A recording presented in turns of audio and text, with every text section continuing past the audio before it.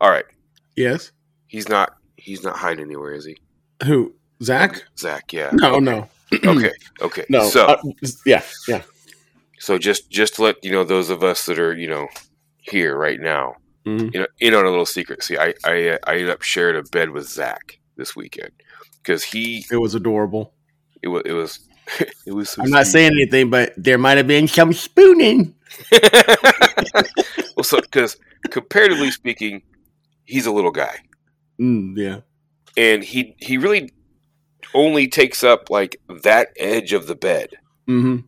And we're in a queen bed, and I can sleep on and it just so happens that his side of the bed and my side of the bed are completely different. You know what I mean? Mm-hmm. I'm used to sleeping on the one side, and apparently he's used to sleeping on the opposite side. So, and he's like, I don't move around that much. We can share the bed and all that stuff. It's like, all right. And I tell you what, that little bastard sleeps like a burrito. I remember Troy woke up, was laying or sitting up in the bed the next morning. He goes, "I think Zach sleeps like a burrito," and I needed the explanation, so you'll have to give it to everybody else. So I'm laying there. I'm laying on my side, right there at the edge of the bed, and I feel him kind of move and do whatever, and all of a sudden the covers go. Whoosh. It's like I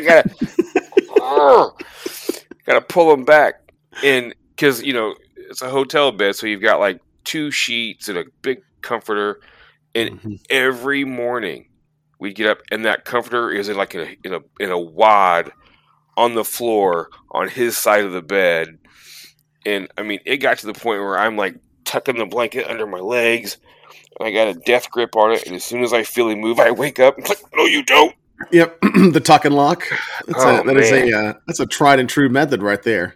I thought it was awesome. I had Gabriel as my bed buddy, so that was fine. I kicked him a couple of times, keep him in line. But he was. But you weren't even asleep when you did that. Oh no, not at all. I did that just at a good measure. Yeah, like he can't have too much fun when he's doing stuff. So especially sleeping. Oh, and Girk, thank you. Planes, Trains, and Automobile reference. I appreciate that. Yeah. Where's your hand? What's between two pillows? That's not pillows. Oh my god, genius. Yeah.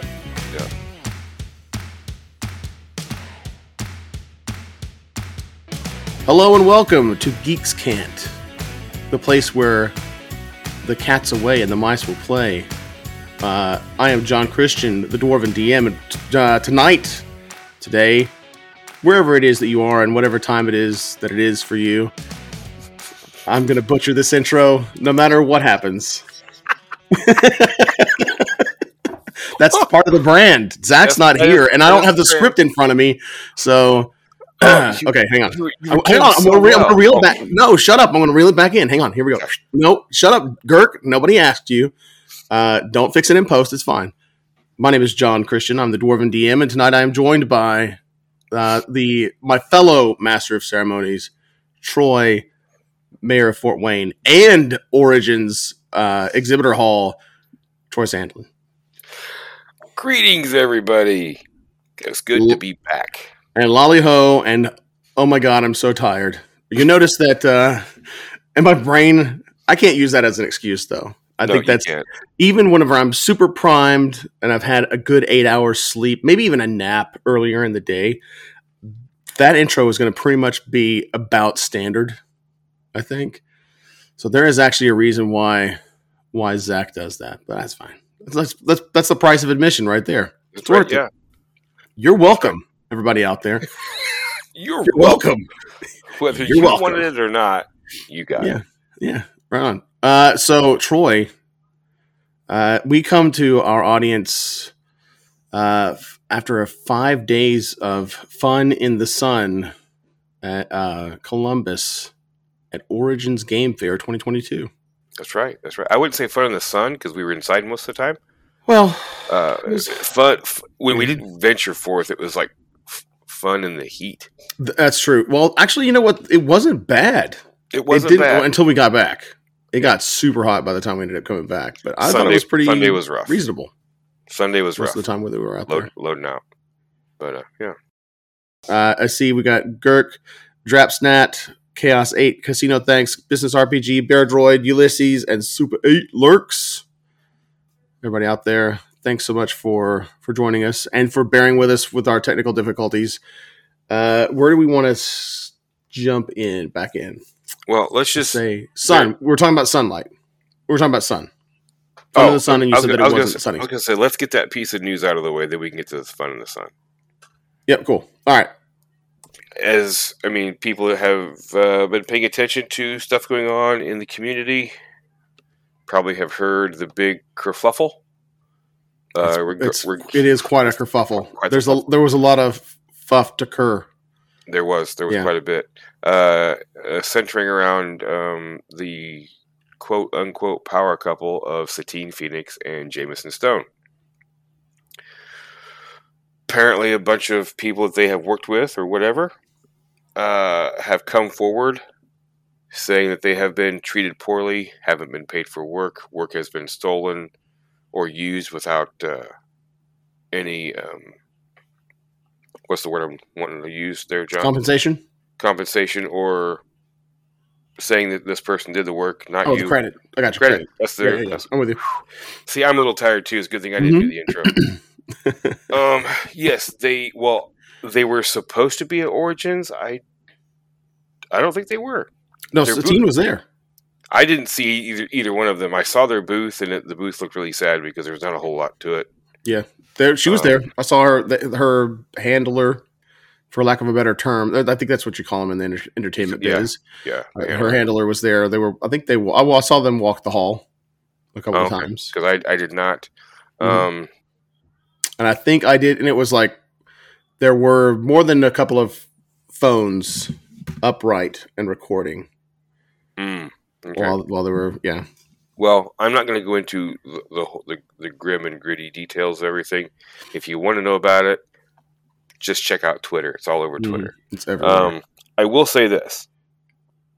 I am glad that the individuals that have felt wronged and mistreated have found the strength to speak up. Mm-hmm. Because part of the issue was a lot of them were not speaking up because of the fear of being blackballed in the RPG community. And most of them were creators of some sort. But they have found their voice. I'm assuming that it was one individual that kind of started the ball rolling, and everybody else was like, well, if they can do it, I can do it too. And they got on, and they have given their side of the story. And that's pretty much all I wanted to say. I mean, it's out there, it's going on. If you want to know more, it's Andrew just posted a link that you can go to find information out. I probably will not be sharing that in the doobly-doo for the podcast, but it is there, and it's pretty damning, really. And so yeah, I just hope that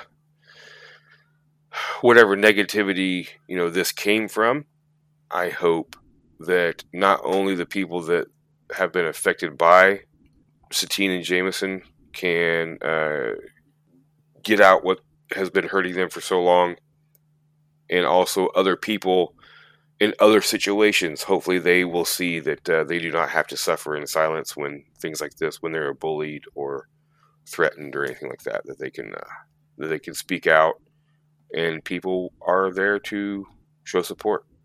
So hopefully a good thing will come from this giant shit ball.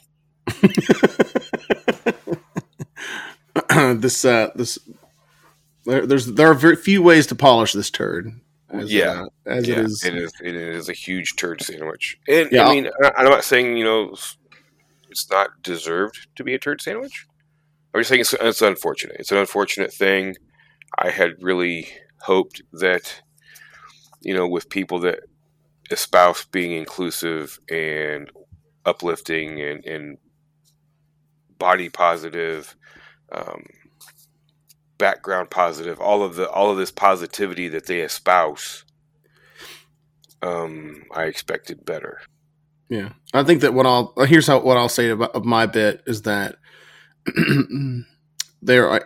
what's coming out is frustrating to hear that anyone would be treated the way that the way that folks are saying that they're being treated, right? And so I think that what I will say to it is, for those of you that are utilizing creators and authors and writers to help with product, just take really good care of them, and don't do it because you're going to get busted or you're going to get in trouble or anything like that. Just do it because it's the right thing to do, right? And then the same thing goes the other way around too, right? Writers and authors, when there's somebody that's producing something and you're going to work with them, work well with them, be kind and be positive on your side too. So I think I really would like to see the community, what we gain from this as a community, as a creative community in particular, is not just a lot of anger and like yelling inside of the can of Twitter or anything like that, or just someone being canceled or kicked out of the community or ostracized or become pariahs or anything like that. But at the very least, I hope that there's something that's the positive that comes out of it, in that there's a better dialogue between the both sides and both parties and things like this, and it's better behavior from both ends, because the truth will out a lot of times. And I'm sure that there's more than enough of this that's still going on. Oh yeah, unfortunately. You know what? I think I need a drink. I need a drink. Shall we return for drinks, Troy? Okay. Put your money where our mouth is. Or something. Let's restart. John, Troy, and myself get an itch to do some writing every once in a while, and when that happens, we publish it through World of Game Design. Head on over to store.wogd.com to find books like Oceanic Depths, Scrap Rats, and Motherlode that feature design by your delightful and charismatic hosts.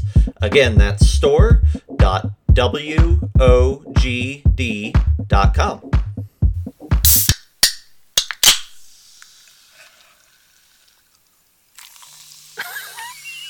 I don't know, man. I don't know. What do you think is going on? No change. They're saying we're still squeaky. You said that it was. Bear Droid said it was good. Don't let him mess with you. Oh, they're messing with us now. That's what it is. They're messing with us. Well, you know what? They want more of this. Like, what? Here's my thing is like the hot garbage dumpster fire that people are coming into. Like these goobers know what's going on, man. They this is the show anyway. Whenever it's Troy and John, why are we? But the people that are coming in, all two of those other new viewers that we had that are coming and going, yeah. What is this crap? All the ones of new listeners that we've got. The onesins and onesins. No, all of this is getting clipped. It's staying in. It's staying. And let's go. All right, let's do it. Recap. Yes. So Origins. Let's do a quick recap. I had the fortune of bringing Gabriel with me once again. It was cool. He's gotten to come with. The last time that Gabriel came with me to Origins, it was just a play, and then I had an opportunity to run a couple. This was that's not true, actually. This is because I keep forgetting about Origins, the weird one, Origins 2021. Mm-hmm. So the last Origins that we technically had was the really, really small micro Origins, where it was like there are hardly any people that were there last year in October. It was October. It was September, wasn't it? September, October, something like that. Yeah. It was September, right, going right into October. Yeah, and so Gabriel had come with me to the first time, and we played, and I ran too because we had no choice. They ran out of DMs. And then last year was While Beyond the Witchlight. I ran some games, and he got to help with the booth with Fenway and Jasper's Game Day, which was cool. This time, though, was extra special because Gabriel got to run his own games for Baldwin for the first time. I was so proud. So proud. He had 5 slots, and there were 2 sessions in each for a total of 10 learn to plays, and got to run some of Andrew Bashinsky's Sisterhood of the Blade. Sisterhood of the Blade. Yep. Yeah. And it was cool. He said that he really enjoyed it. Kind of this is Gabriel's kind of like a quick and dirty of Gabriel's stuff. And I think what I loved about it too is that he read the module in about like a couple of hours, if at most. And he felt like he was ready to rock and roll. I tried to explain to him, like, you got to watch out, man, because you're not just running a game and everybody's having a good time. You're running a game and teaching everybody how to play D&D, which is kind of its own animal. So, so he ran 10. Actually, he didn't end up, not all 10 fired. 8 of the 10 fired, I believe. And he said he really enjoyed it. He had one stinker at his table that tried to play table captain. Yeah. And did a pretty good job of running table captain and trying to run Gabriel. Gabriel was pretty frustrated when he came away from the table. What I absolutely loved though, is that there were about 10 dungeon masters that were in the wing. We all went out to dinner right after that stinker table, and there was like a lot of really good positive advice, insights, and enforcement on how to manage that kind of a table, and really encouraged him. And that was cool, because coming from me, I'm an idiot to him right now, and not really a whole lot that he'll take to heart immediately. It's probably going to take a couple of years before that it all sinks in, but there were a lot of people he really respected and appreciated. That piped and the big thing, I don't know, I think, because I don't remember where you were sitting during dinner. I think you were sitting down there. I was sitting right there next to you. Yeah, okay. So the takeaway that I had from Gabriel's experience as a first-time convention DM is he got a compliment from someone. Oh, yeah. Not to him, but to one of the bald man's right-hand guys. Mm-hmm. And I know this person. I don't know her, extremely, extremely well. But I do know that she is not someone to pay compliments lightly. And it wasn't just oh yeah, he's pretty good.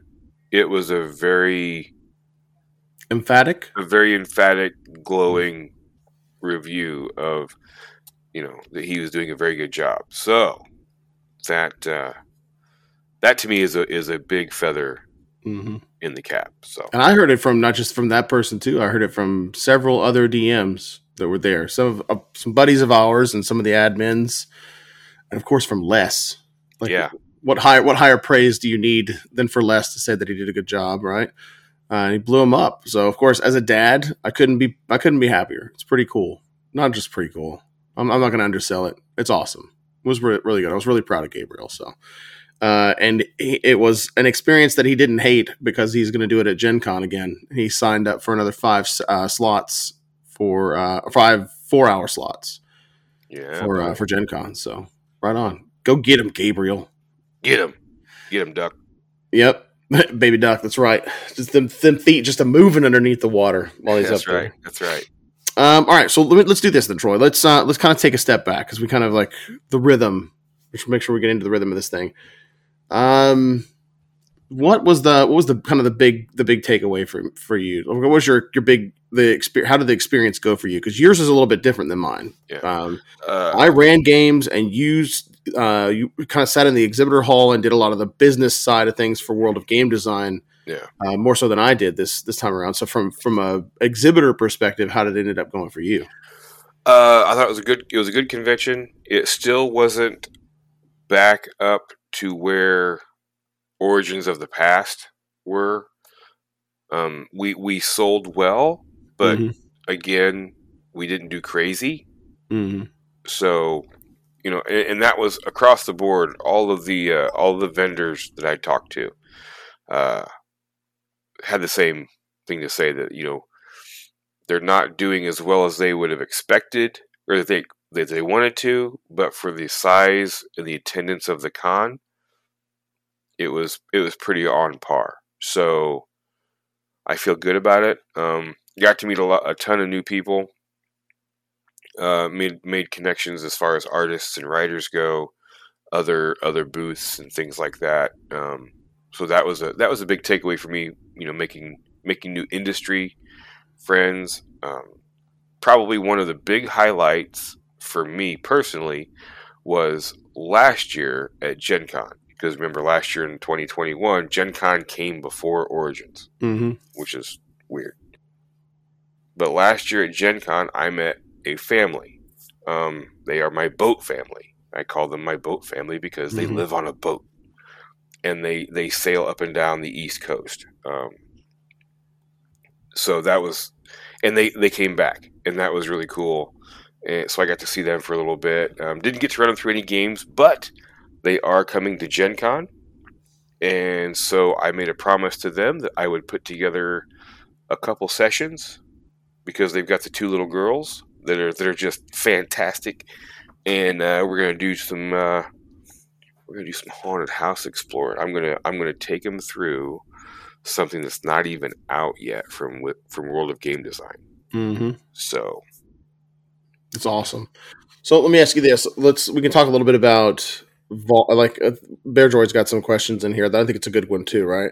So one of the things that Bear Droid's asking about is organization. How much more organized this year was over last year? Completely different animal. Completely different animal. But I will say, it is Origins.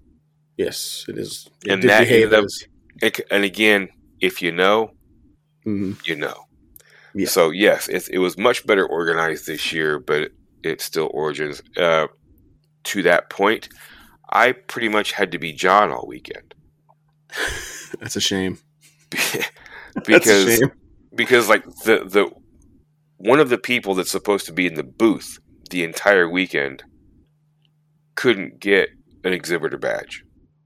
They messed up and they assigned me a Game Master's badge, and they could have switched it. They could have given me a new badge.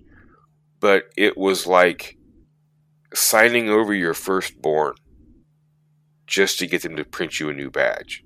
And it was an absolute... It was ridiculous. So that was minor. That's a minor thing because we just would swap badges back and forth. But yeah, that was rather annoying. That things like that always seem to happen at Origins. There's always these weird little annoyances that pop up. Yeah, let's see. So I'm looking at this. We're talking about organization. I think something to keep in mind is volume and attendance of the event. So kind of give you an idea, year for year since 2016, they gained between 1,000 and 2,000 attendees average each year. So by 2019, it was 20,642 attendees, right? Which was cut in half last year. They said on paper 10,476 attendees. Maybe it sure didn't feel like it. It sure didn't feel like it. It felt like there were like a couple thousand. Yeah, like 5 at most. That's definitely the way that it felt, right? This year, it did feel a lot fuller. Like it felt like there were people. Not everywhere, but everywhere in that there was somebody in every single hall. There was somebody in every single room. The dealer's hall had people going back and forth in it. I mean, like there was just volume wise, it definitely felt like there was a greater attendance. Yes, this year over last for sure. It felt fuller. It did, right? It felt a lot more.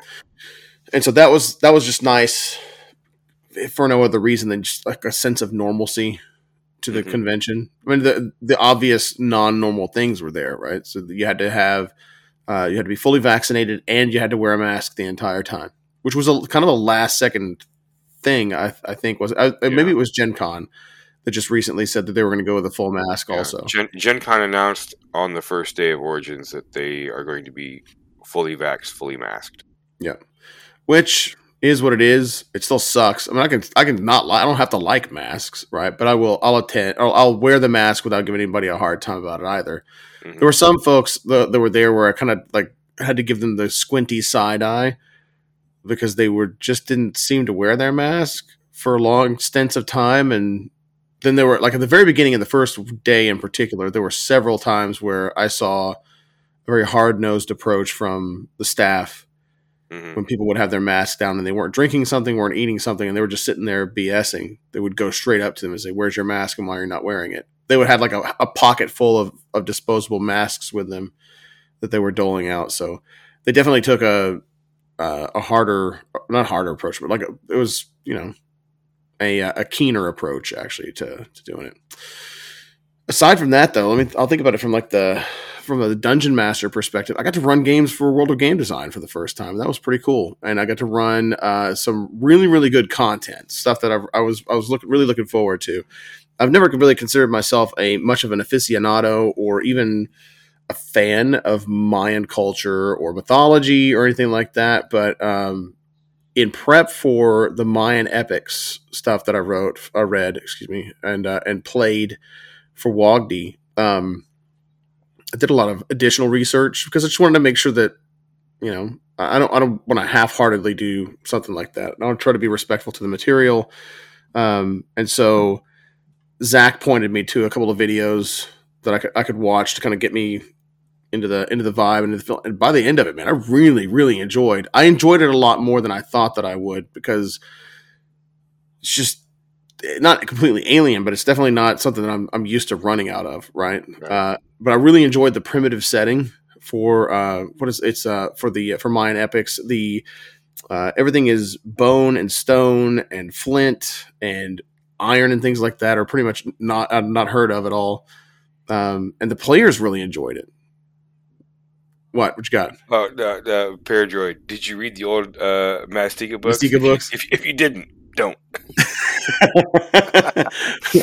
That's very fair, because they are very much like, TSR's, just like what they do with Oriental Adventures. Yeah, it's like, let's take all of the different cultures and smush them into one.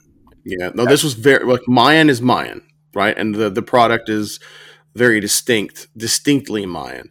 Yeah, it's really good. There were 3 adventures that we ran over the course of the week, and they were at the spotlight tables. One of the things we learned about the spotlight tables is no one cares. It's not much of a spotlight. Yeah, it's like I would just assume to have been in the other rooms with the rest of the WOGD material that was being played. And ran. So it was out in the open. It was really noisy. The tables were super narrow, and wasn't really much of a spotlight. It's just kind of like crammed in there with everything else. So, and there was I think there were like the whole strip. There were like 12 to 15 rows of different games that were being played by in the spotlight area. So it's not like it was really super exclusive and out in the open, kind of being promoted. It was just like a really noisy area where you can run games. Is where it kind of turned out to be. But we made it work, and we had some great players that came to the tables that were very, very excited about the material.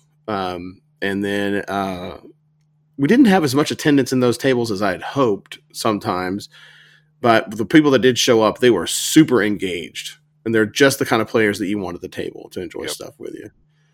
Let me ask you this, Troy. So how did it go run in the booth? I mean, like, from like the top to bottom perspective, how does Origins stand out from some of the other ones that you've run, where it's like from an organizational standpoint, or I mean, whatever? Is there any standouts from being an exhibitor that kind of stand out for Origins explicitly? I loved how much space we had. Yes. We had a double booth. So the WOGD hole made a return. It sure did. Yeah, buddy. It was great. Coffee back there. Yeah. So that was nice. Really having a booth there that's 100% WOGD this time around. This is only the second time that's happened for us. So I feel like it went well. I can't really compare it to last year because, we weren't even in the normal area for the dealer's hall. So it was kind of a very strange conglomeration over there last year. I thought we had decent booth placement. We were I thought so too. Towards the back in the middle of the entire hall. So that was kind of what was really nice is we were like, one, there was a bathroom like right over there. And then just a little ways over was the loading dock. so that made it really nice. We were really close to a lot of really good booths too. Yeah, a lot of really a lot of cool people. A lot of cool really people. Cool. Exactly. One thing I will say is, if you plan on attending Origins, make sure you get some nice squishy shoes. Oh boy, because it is raw concrete, baby. Oh, dude, it is. It was like my back was fine, my feet were okay, my ankle, like it was just punishing. That concrete is hard as friggin' donk. So yes, get really good, well padded shoes or a really good insole if you're. Yeah, get you some Origin Crocs. Yeah, that's right. Origin Crocs. What else, man? Like, I think that ultimately the best part of the con is always the same thing. It is. Okay, so let's just talk about it. So we had some really. I will start off with some. We had a really cool booth neighbor, Gamer Concepts, and just want to show you my shirt here. Oh for those that can't see, it is the Tomb of Horror's green skull, and in the area of the disintegration mouth, it says "free ice cream." God, I love that shirt. I love it. So you got that. They have some laser cut MDF, different things for dice and whatnot. I will put their contact info in the doobly-doo, but they have a lot of cool shirts. There was that one. I've got a couple other shirts that they're too far away to grab right now, but I'll probably be getting more. So yeah, Gamer Concepts, fantastic.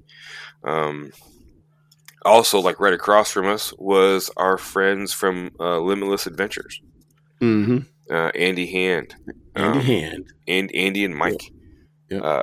So yeah, they were there. I think they did very well. I don't think there was too often that I looked over at their booth and there wasn't people over there. So that was really cool. Yeah. But yeah, so we were surrounded by some cool people, and then we got to walk around and check stuff out. John, as far as booths go, what was the highlight for you? The highlight booth. What was the number one? Oh my God, get out of here! It's the same one 2 years in a row, man. Like I couldn't love friggin' Free League any more than I already do. It's awful. I mean, but Doug is just Doug is the man. Doug is the dude, and the guys at the Free League booth are just super, super passionate about the stuff that they're doing. It is absolutely infectious, and it's not a pitch.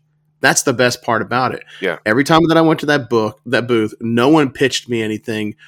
Which, look, that doesn't hurt my feelings if somebody does pitch me something. I totally expect it. They're not there just for a good time. That's kind of a byproduct of it. But they're there to sell the product, and they're trying to get in the mind's eye of people, and they're trying to move product. That's great. I want that for them, right? So I don't begrudge that at all. But it is just refreshing at the same time, even in that kind of environment, that they're excited about the product. And so, it was great just going through everything that they had out there already. A lot of it, like at Free League, they didn't have a ton of. I think that the newest thing that I got my mitts on was finally got Twilight 2000. Yep, so did I. The World War III, or post World War III, post apocalyptic setting, which is just, oh my God, it's so like the mechanics of it are so good. The dice, oh my God, just shut up and get out of my face. The Year Zero engine with those dice, it's really good stuff. And just to let everybody know, Doug will be coming on the show.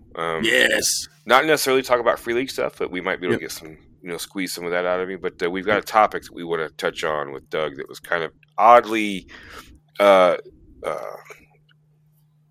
syncopated with Mr. John over there. Oh man, it was great. Like, first of all, again, like just talking to Doug was great. And then it's great to see the topic came out organically, and we're about like a 10th into it, and Troy goes, "Stop!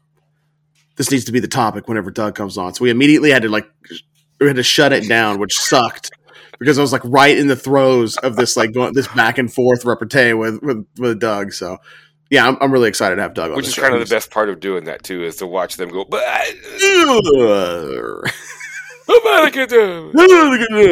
It's okay. So like a quick sidebar on that, by the way, I had some new not new hires, but I'm like new team members on my team that I that I introduced myself to today, found out that one of them is a pretty big Harry Potter fan, and I mentioned that. It's like about how the running gag that Voldemort sounds like he's having a stroke every time he says that spell. And what did they say?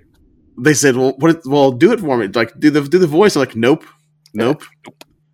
I am your manager, and I will not. I cannot. You cannot see that side of me, or you will never respect me and never listen to anything that I ever say again, ever." So I'll send him the episode. You'll send the link. So I think now we're gotten to the point where we've been off the rails and kind of the episode's kind of all over the place. Yeah, and everything. Let's just shotgun it, because Bear Droid asked, "Was there any new systems that I'm excited about or that we're excited about?" So yes, let me show you this. Mazes from Level 9 Games. This was kickstarted not too long ago, and I, like a dummy, didn't back it. But walked by Zach picked it up first. I'm like, well, that's pretty interesting. So I went over and checked it out, and Patrick pitched it to me from Level 9.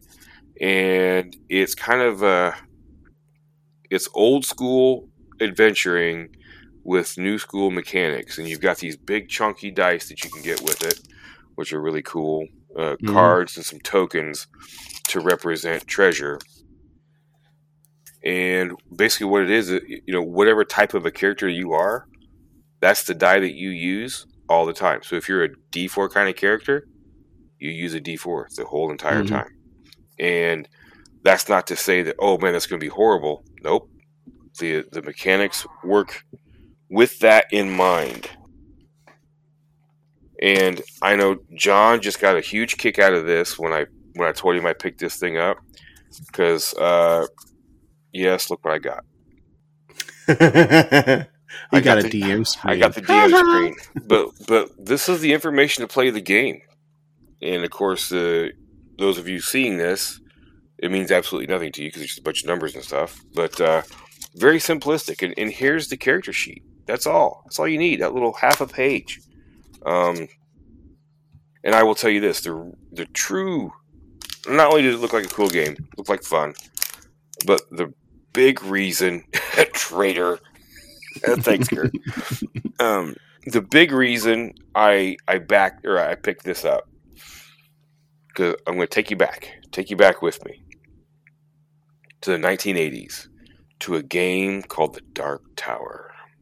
It's an electronic game, had a big plastic dark tower that's set in the middle of this circular kind of board.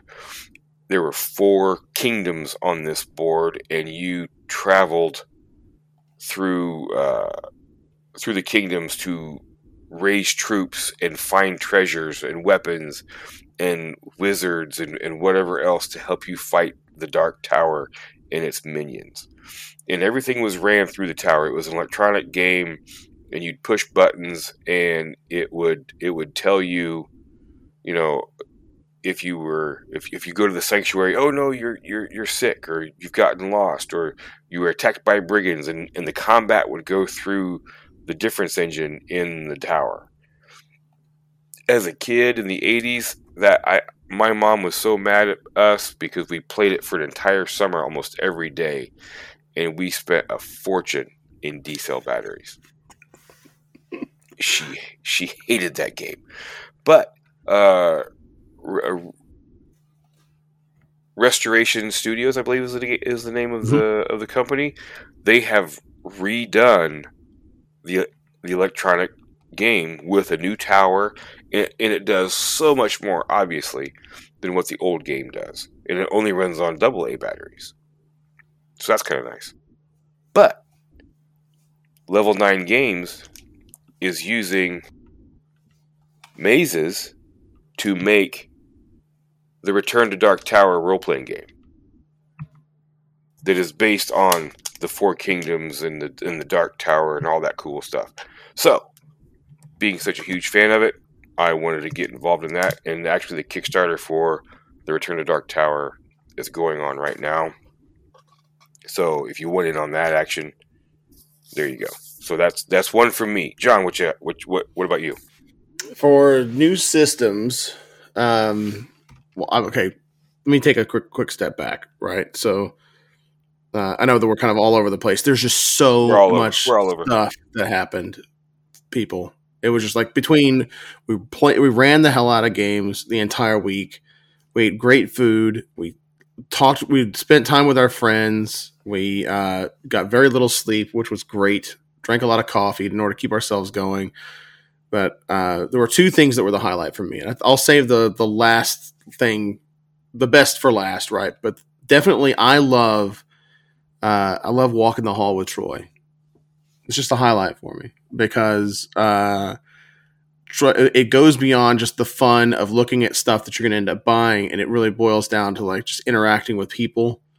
And Troy's just he's good at interacting with people. There's a reason why he's the mayor of Fort Wayne. Like, people know who Troy is because he's just so freaking good at, chatting people up, disarming them with his personality. Sorry, Troy. I'm gonna go off. I'm gonna go off script here a little bit, and I'm actually going to compliment you instead of just harangue you like we usually do. I gotta color correct the video because I'm gonna end up blushing. But it's great, and it's a treat to do it, and I learned a lot from watching him interact with other people, and I was just along for the ride. I literally said, "All right, I'm ready." Oh, it's like Sunday afternoon or around Sunday morning, Sunday afternoon. I was like, "All right, I'm ready. Let's do this." And then I was like, I'm following you, and I just went along for the ride. So, but to Andrew's point, Andrew says schmoozer. No way, man. It's genuinely Troy is going from person to person, and he's just trying to making a human connection with people and finding out about the things that they like and complimenting on the things that they're doing. And so, like, I mean, it's not like I'm not doing that too, but it was just it was great. And so that was like that was easily my favorite thing. But the byproduct of that, going and doing that with you both times, both when we did it at Origins last year and then this year, I'm really looking forward to Gen Con because the floor is going to be huger. That's a word, right? It's going to be bigger. It is now. Huge. It's going to be huge. They're going to be huge. The floor is going to be huge. They're going to be probably 10 times as many vendors to visit. And really, we're not visiting vendors. We're visiting people that are really passionate about what they're doing, and they've got something that they're really passionate about that they want to express to you, right? And so I like being that audience for them. And so going through the hall was amazing. Some of the things that I got saw alchemy. That was mine. That was one of my big ones. Was alchemy. Troy is showing a picture. Brand new. It is a new virtual tabletop, and it is slick. It looks really, really good. But look, it can be all flash and no sizzle.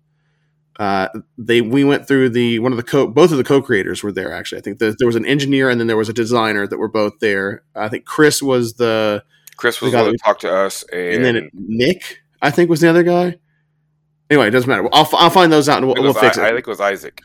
Isaac, you're right. It was Isaac. And then, but between the two of them, they didn't just answer questions about like functionality and features in the VTT. For me, I'm a developer and an engineer. So for me, I wanted to know more nuts and bolts type stuff about their data architecture. It's on the cloud. Where's it out on the cloud? Is it AWS? Is it Azure? And how are they? How are they handling scaling? Because one of the things with Roll20 that always frustrates me is that Friday and Saturday night come along and everything turns into soup on the servers, and everything gets really slow and gets buggy. And so how are they managing things like that? And they had really great answers, like legitimate answers, not just stuff that was on a crib sheet that they were reading off of. These guys actually know what they're talking about. And it just looked good. And so that's one thing. Stability is really important, and the capability of the system is one thing. But I think that the couple of things I love about Alchemy is it looks good. It's feature rich, but it's servicing an underserviced part of the community. Yeah. That underserviced is everything but Dungeons and Dragons in a virtual tabletop. And it works really, really well for a lot of these other game systems that are out there. And they've got a ton that they just went live, or not just, but the last 6 to 8 months they've been live, and they've got a lot of really good systems that are already out there. Free League's got a lot of stuff that's out there. What is it? Hit Points Press? Is that the one that does Humblewood? Humblewood, I mean. Yeah. And the other, totally forgot the other setting that Hit Point Press does that was created for Alchemy. Yeah, it's a weird name with an A. What I thought was brilliant though is that Chris referred to it as their Mario. Yeah, it's their Mario to their Super, which is brilliant. The way that they looked at this thing is they looked at their tabletop as, which was like with me being a giant retro nerd, God help me, it was the perfect pitch for me. Mm-hmm. But the way they looked at it is they look at the VTT as a console, right? It's an NES, and so whenever they released their console, they released a Super Mario Brothers Duck Hunt along with it. And that's their custom setting, and it comes with the VTT and everything. It kind of showcases all the best parts about it and what makes it so good. And we're gonna have to you have to see it to really get it right. We're gonna have those guys on. Yeah, we talked about having them come on and do a demo for us and do a walkthrough. They're just like, I think there are about a dozen different or more actually, a dozen or more settings. GUI Cube's having their stuff. Yeah, GUI Cube's out there. 1985 had some stuff that was out there too. Some Barum I saw was on there. It's already on there. Yeah. Yeah, it's already on there. So there's a lot that's already in the can that they're going to, and the great thing is like the whole thing is going to be centered around everybody that's not D&D having a shot at using this thing and being including fully D&D. Featured. Well, no, including D&D for sure. But it's not going to be necessarily all things to all people, but all access to all creators are going to have access to this thing. And they'll have like a workshop and a storefront where you can get your stuff out there and make it a lot easier to incorporate with than Roll20 is, because Roll20 is a nightmare to incorporate. I can tell you from experience. And if I remember correctly, it's not just a VTT, but it's also going to be very similar to a D&D Beyond. Yes. With all of the content from their different partners uploaded, so that it meshes right into the VTT when you're using it. So you just need to pull in stuff, and it's sexy as hell. Oh my gosh! Guys, the UI and the interface is super, super slick. Presentation's phenomenal, and like the kind of like wiki functionality that it has, where you're able to start adding in your own lore and tidbits and things like that in there. The way that it the way they've worked it out is it's seamless. It doesn't look like this ham-fisted ad edition. It looks like everything else that's really, really well put together out there. The design approach is really, really good. And then with that, so there's like a DM view and a player view and all that good stuff with it. But again, it's one of those things you kind of have to see it to really get it. So I'm really excited about having them on and doing a demo for us and doing a walkthrough of it. Yes. Sometime very, very soon. Troy, though, Troy got sold. Well, me too. That's not there. No. Chris challenged me. He did. That's true. He threw down the gauntlet, and I'm like, oh yeah, I'll show you. So Troy got one of the founder bundles. That's right. Which it's about, what would you say, about $500 in product. Probably. For $100. Yeah, it's awesome. And I ended up picking it up too. I couldn't pass on it. Yeah. And then John was like, well, no, I'll just check yours out when you get loaded up stuff. All right, cool. Then Troy went back to the booth. I circled right back around and picked it up. I just couldn't help myself. And didn't tell me. He didn't tell me. He stuck. But yeah, so did that, which was really cool. And then we walked by our buddies at 1985 Games, who was not too far from our booth. Yeah. 1985 Games are the ones that do those box sets of flat cardstock terrain pieces. And I've talked about them before in past crowdfunding corners and things. You cut them out, you throw them out, you got trees and buildings with roofs, and, all that kind of stuff. They have map assets on Alchemy, which I thought was really cool. Yep. But yeah, great guys at 1985 Games.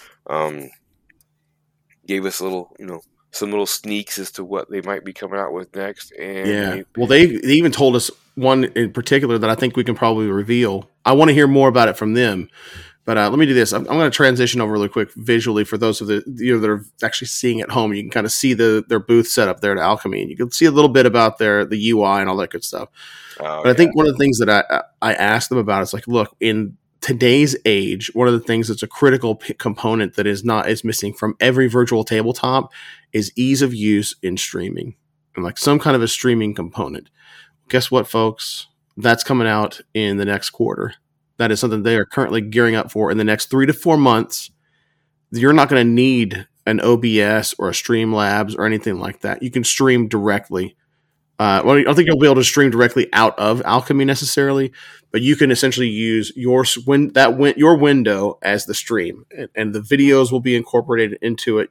All of your audio, everything will be all in that one screen. So all you have to do is essentially hit the publish or start stream button for that window or that screen, and you're ready to rock and roll. Yeah. Instead of having to move a bunch of crap around, and because like for those of you that have ever done it before, overlays are a nightmare or difficult to work with, and there's definitely a learning curve to them. So yeah. I thought that was a pretty smart approach to it. Yeah, that's pretty cool. Going to be integrated. Okay, so what's next? Let's see here. I think so let's see, there was Alchemy. Man, I came away with a lot of crap. I bought way too much stuff. I came home and I had just like a box and some more to dole out. My wife looked at me a little bit cross-eyed after it, and I said, "I promise I'll get you something nice."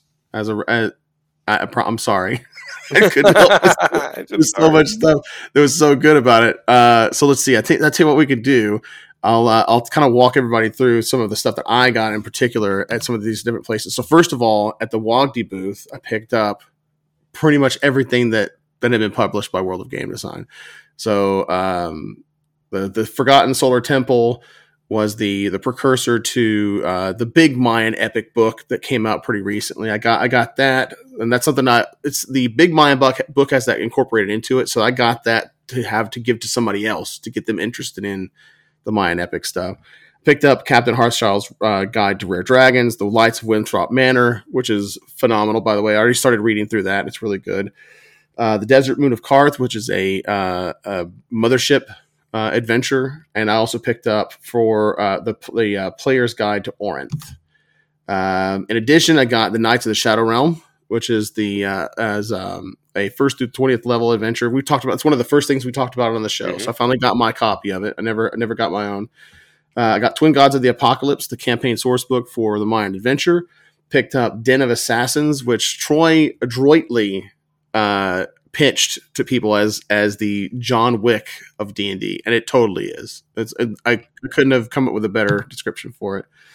Then we went to the Hit Points booth, Hit Points publishing booth, and I picked up. I knew I was going to end up getting it eventually, and I don't know why I waited so long, but I picked up Humblewood, the campaign setting, the anthropomorphic animals. Like, come on, man! I'm a sucker. It's so good. It's so good. Yeah, so I picked up that, and then you can blame Troy for me getting the Game Master screen, by the way, because I was not going to buy a GM screen.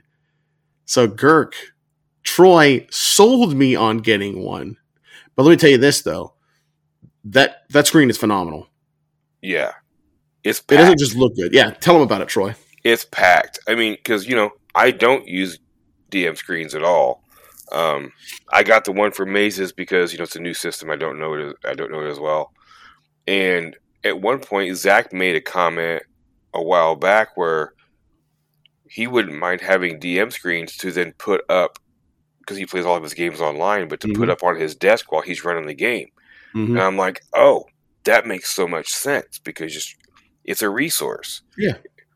I don't like screens because they block my view of the table and my ability to get to the table and stuff like that.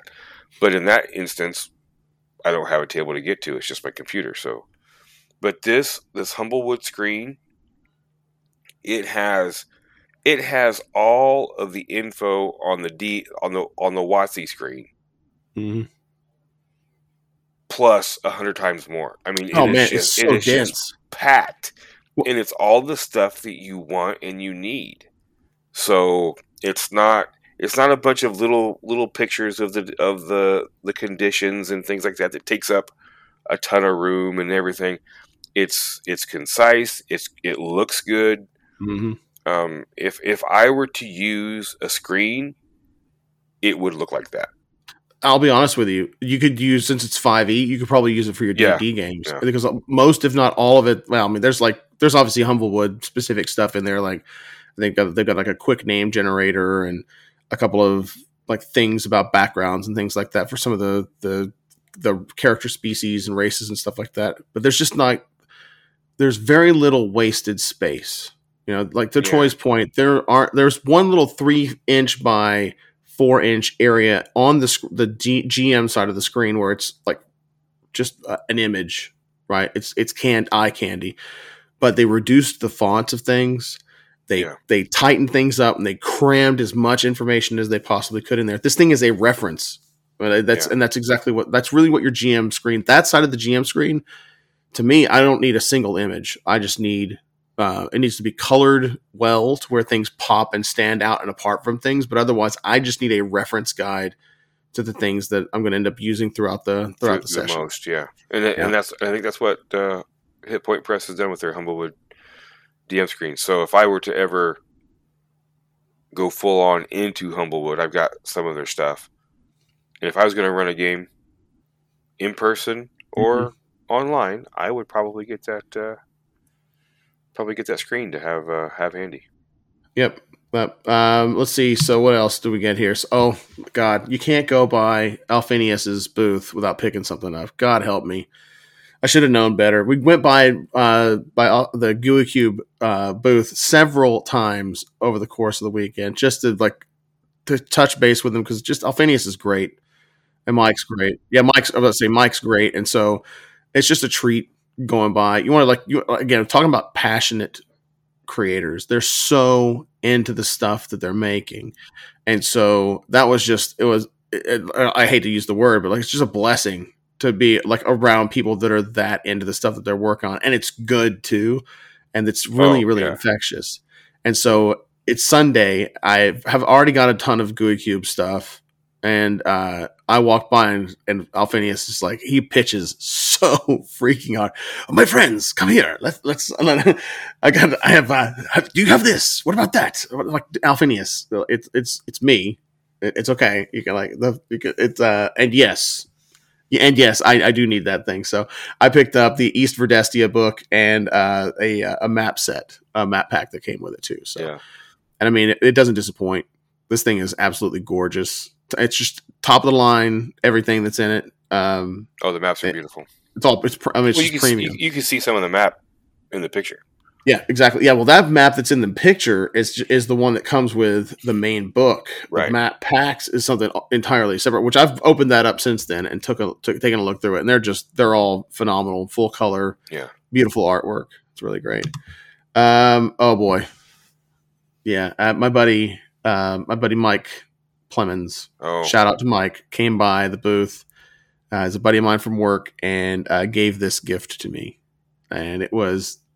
Completely I'm floored by it. These are so you have the 3 books in the booklets really from OD&D from the white box set. I do not have those, but now I have the other 5.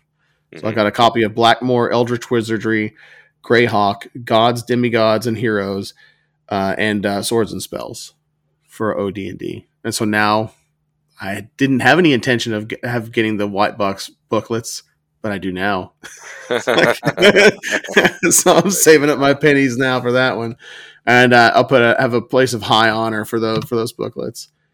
Oh man! And then we went by the Free League booth and just Doug's like, "What do you need?" And I'm like, and I just went ahead. I went friggin' wild, and I said, "I'll take this and I'll take that." Literally, it was just me going, "You know what? I want the Alien RPG. I want the Colonial Marines Operation Manual. I want the Tales from the Loop board game, the One Ring starter set, a couple of sets of dice. I want the GM screen for the One Ring. I got the role playing. I've been holding off on getting the book because I knew that it would be at the very least a way for me to kind of interact and kind of strike up a conversation with Doug and be like, hey, we're playing finally. Our buddy Ulysses is running a game and I'm super excited about it. And I've got a PDF, but I don't have a physical book, just kind of get the wheels turning. But it was pointless because Doug's just so friggin' easy to talk to anyway. So it's just a lame excuse for me to wait until Origins to pick up a copy.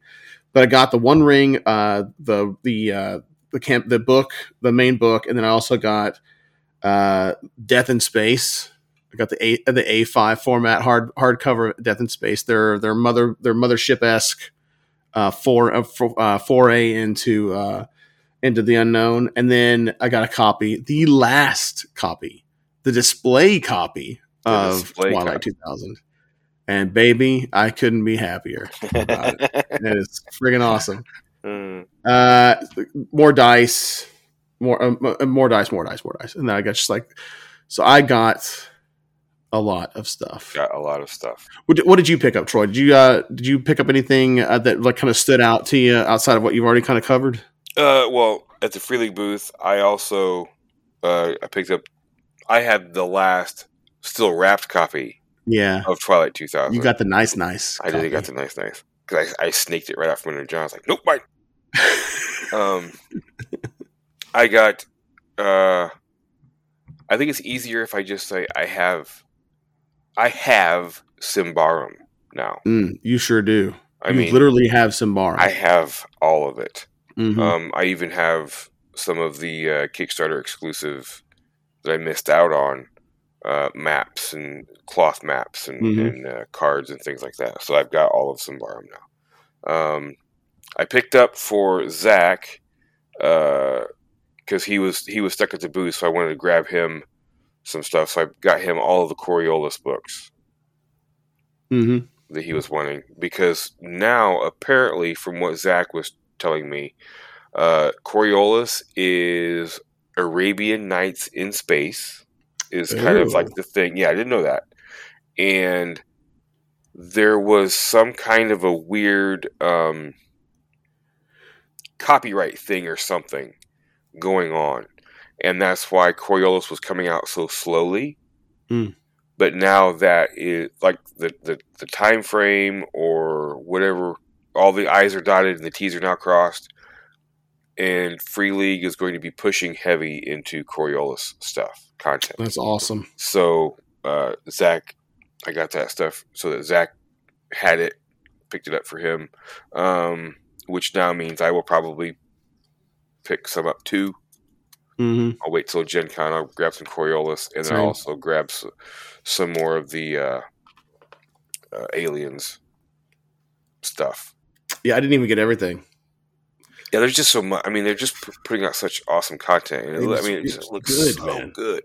It's so freaking good. I did go by the Wet Ink booth. I talked about one of their Kickstarters a while back, Into the Weird and Wild, and I picked up their new compendium called The Grim Harvest and Other Tales, and basically all what this is. I mean. The Into the Weird and Wild and this, the setting and everything, it's the forest primeval, and their catchphrase is perfect. The forest does not care about you. Done. And I mean it. The artwork, it just got this really rough, creepy feel to it. So yeah, I got into that. And also they have this Never Going Home. Oh, yeah. Jealous. They've got quite a bit of this published. I just went ahead and got the core book. And it's the world is already at war. Now the veil has been torn. The whispers promise you power. You may live long enough to lose your humanity. And it's set in World War II. And I mean, the book is freaking gorgeous. And I'm not even going to show anybody on the screen. They're going to have to go find it yourself. But it's just great stuff. Really, really, really good looking stuff.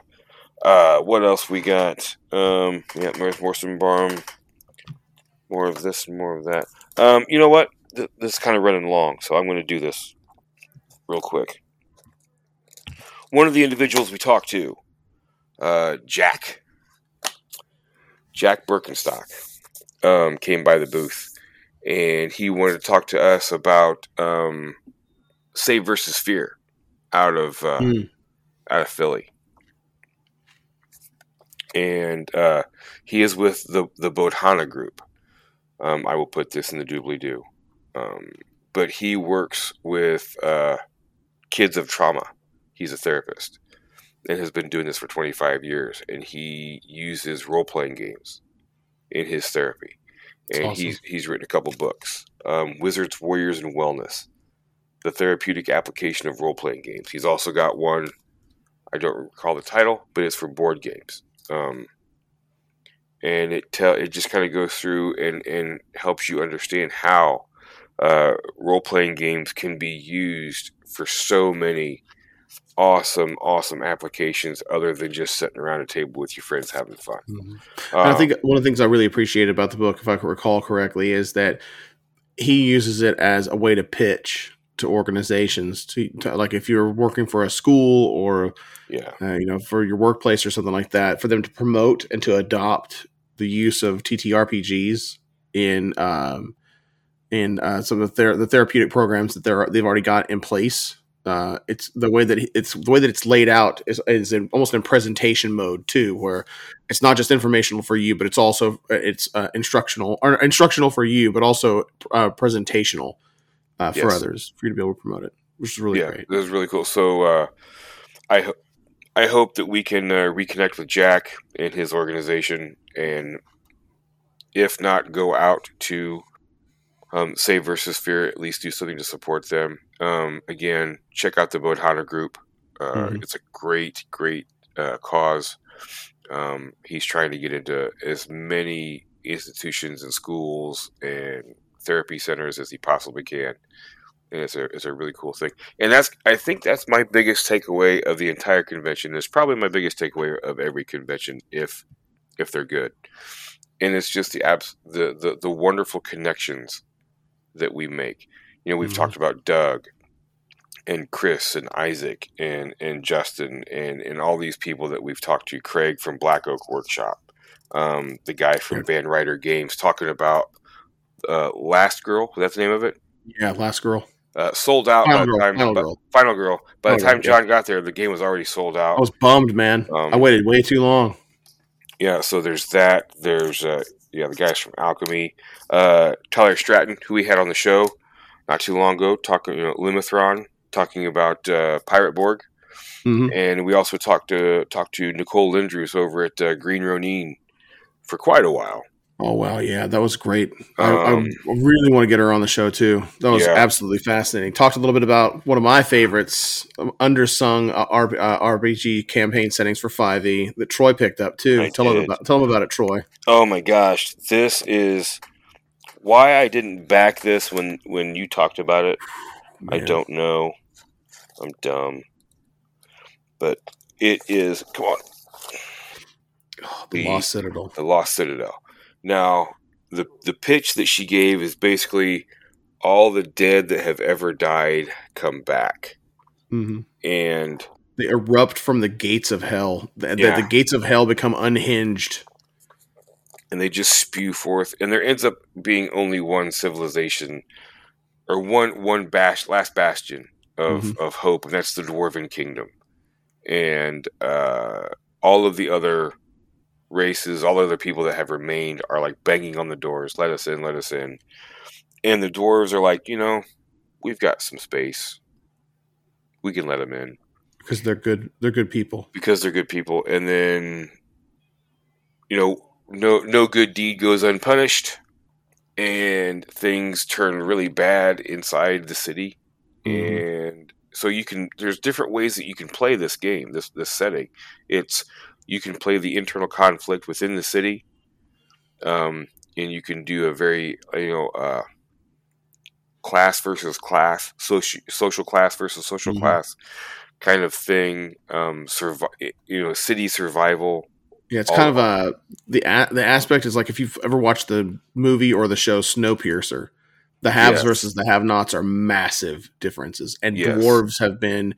The city was they were overthrown by the races, the people that they brought in they saved, they were overthrown by them and were all enslaved. And so there are two kinds of dwarves. There's a free dwarf and then there's an indentured dwarf that's in there. So there's like a rebellion aspect to it too, where you could have an entire thread or an arc for your character or for the entire campaign, which is all about overthrowing the existing government and going back to the Dwarven Kingdom or something else or whatever. It's It's great. Yeah, you could do that, or you can just you could be one of the.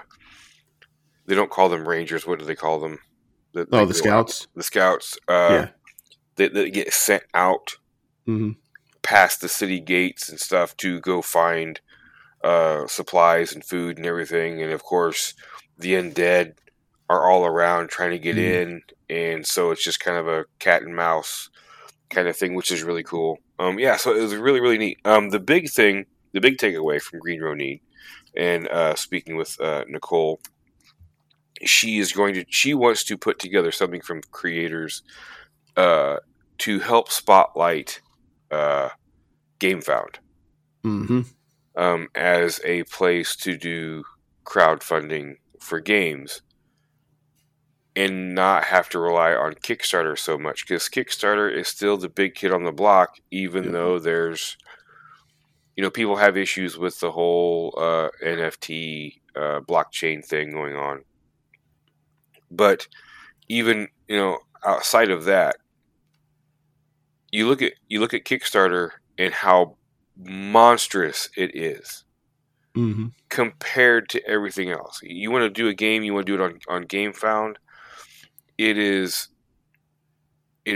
a fraction of what you would do on Kickstarter. And it shouldn't be that way. It should be a little more. Maybe you'll always get a little bit more off of Kickstarter, but the difference should not be that expansive. And so she's trying to do stuff to help narrow that gap a little bit. So that was really interesting to talk to her about, and she would be a good guest, I think, to have on to talk about that kind of stuff. Outside anything else about the con itself, John, that you were excited about, or that? Yeah, the best part about the con was the people. Playing games is one thing, running games is another. Being an exhibitor is something, and like just going from booth to booth is always a single serving interaction with people. And as meaningful and as great as those things are, man, what makes the difference is the people that you're there with in the first place. And so that was the best thing. It was Troy and Zach and Joe Rasso and Andrew B and Andrew H and Janine and Mike and Dave B and my son, and I think that's everybody, right? Shadow Zach. Shadow Zach, thank you. And Shadow Zach, that was great too, because I got to like not only meet Shadow Zach, but spend some really good time with him, and just the camaraderie. It was a smaller, tighter group, I think, than what we usually get with Baldwin, where we kind of like we're all going in 1,000 different directions to different tables and different times and stuff like that. But the way that Zach worked it out with the scheduling, we were all pretty much done around the same time every single day. And that gave us an opportunity to go up into the hotel and relax in a space where, we're playing games with each other, having a couple drinks, talking BS and stuff like that. And so that was getting yelled after a really great day. Every single evening was great too. Yeah. And every afternoon was great. Did you mention Greg? Greg, thank you. I knew I'd end up forgetting somebody. Yeah, Greg was there too. It was just, we had a cadre of really, really talented individuals that are phenomenal storytellers. And that's really cool. Like those are kind of it was just top to bottom, right? The people made the difference. Games are great, but they're nothing without the people to play them with. And, I got a chance to collaborate with Joe and Andrew on an adventure that we've been working on, writing and putting together with one another. And their insights are great. And took those back to the table and talked with a couple of other people. Janine has been incredibly helpful, and just that's the best part of the whole thing, is just the people that I get to go and spend the most time with. And speaking of Janine, we got to meet Kendall. Yeah, that's right. Right on. Kendall was there, one of Janine's sons, and we'll meet Oscar at Gen Con apparently. We'll meet Oscar at Gen Con, yeah. Yep. That's right. Yep. Yeah, I have to echo that. The people are awesome. We had a cool crew.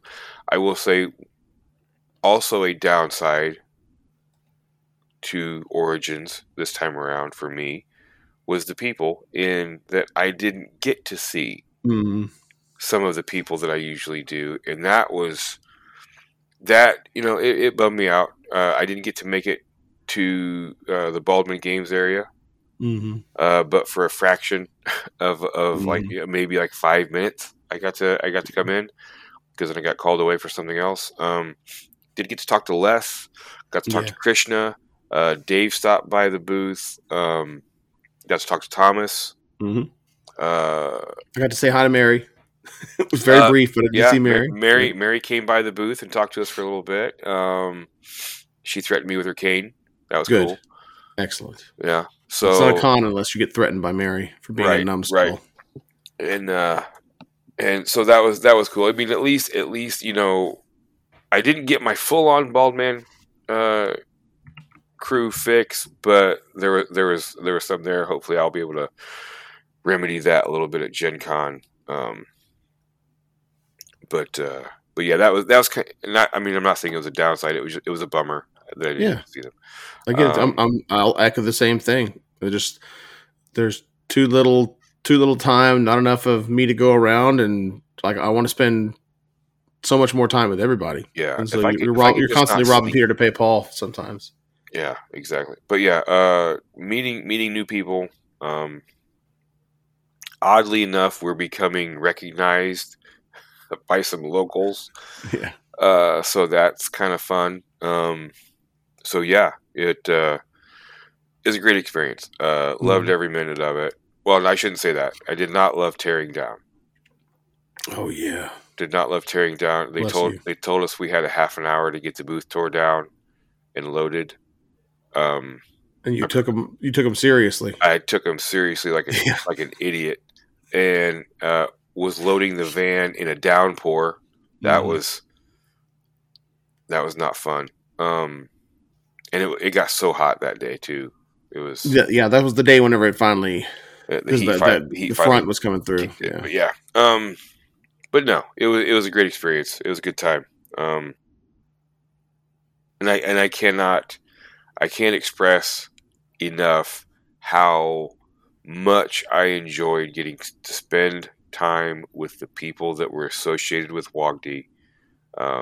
Some of whom I have spent time with in the past. Others, I've never gotten to really talk to in person, face to face. And it was all around. It was just awesome. Here.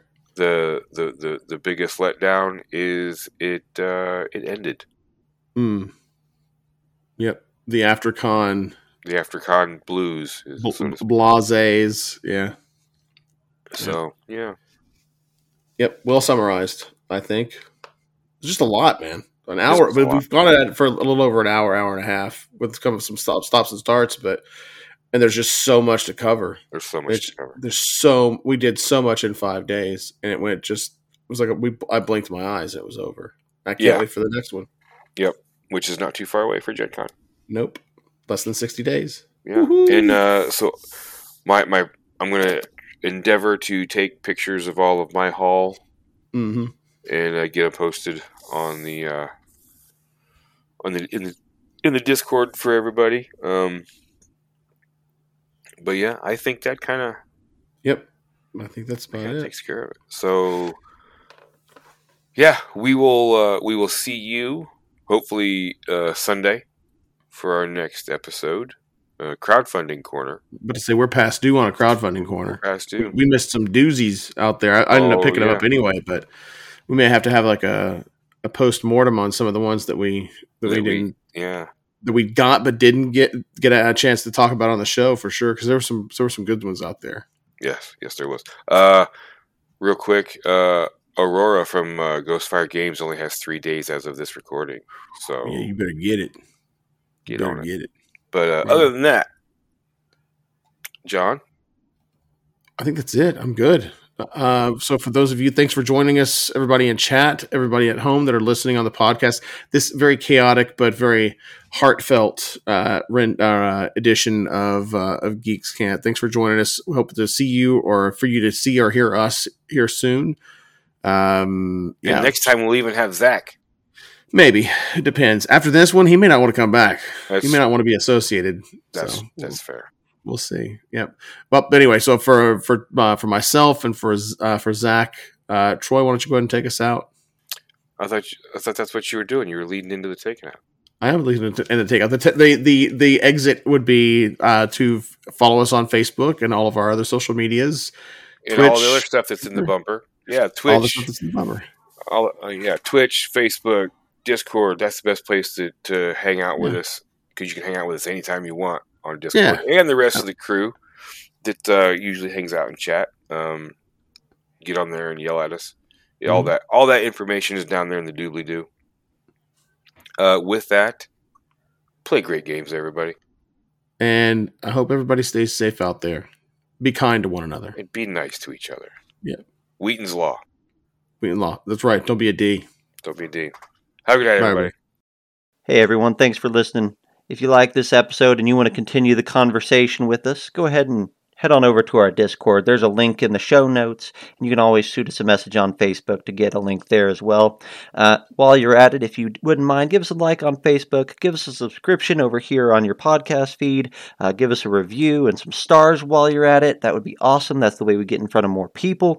And if you want to watch a live show, we're live almost every Sunday and Tuesday on Twitch and YouTube, and you can find links to all of that right there in the Discord. We'll see you next time.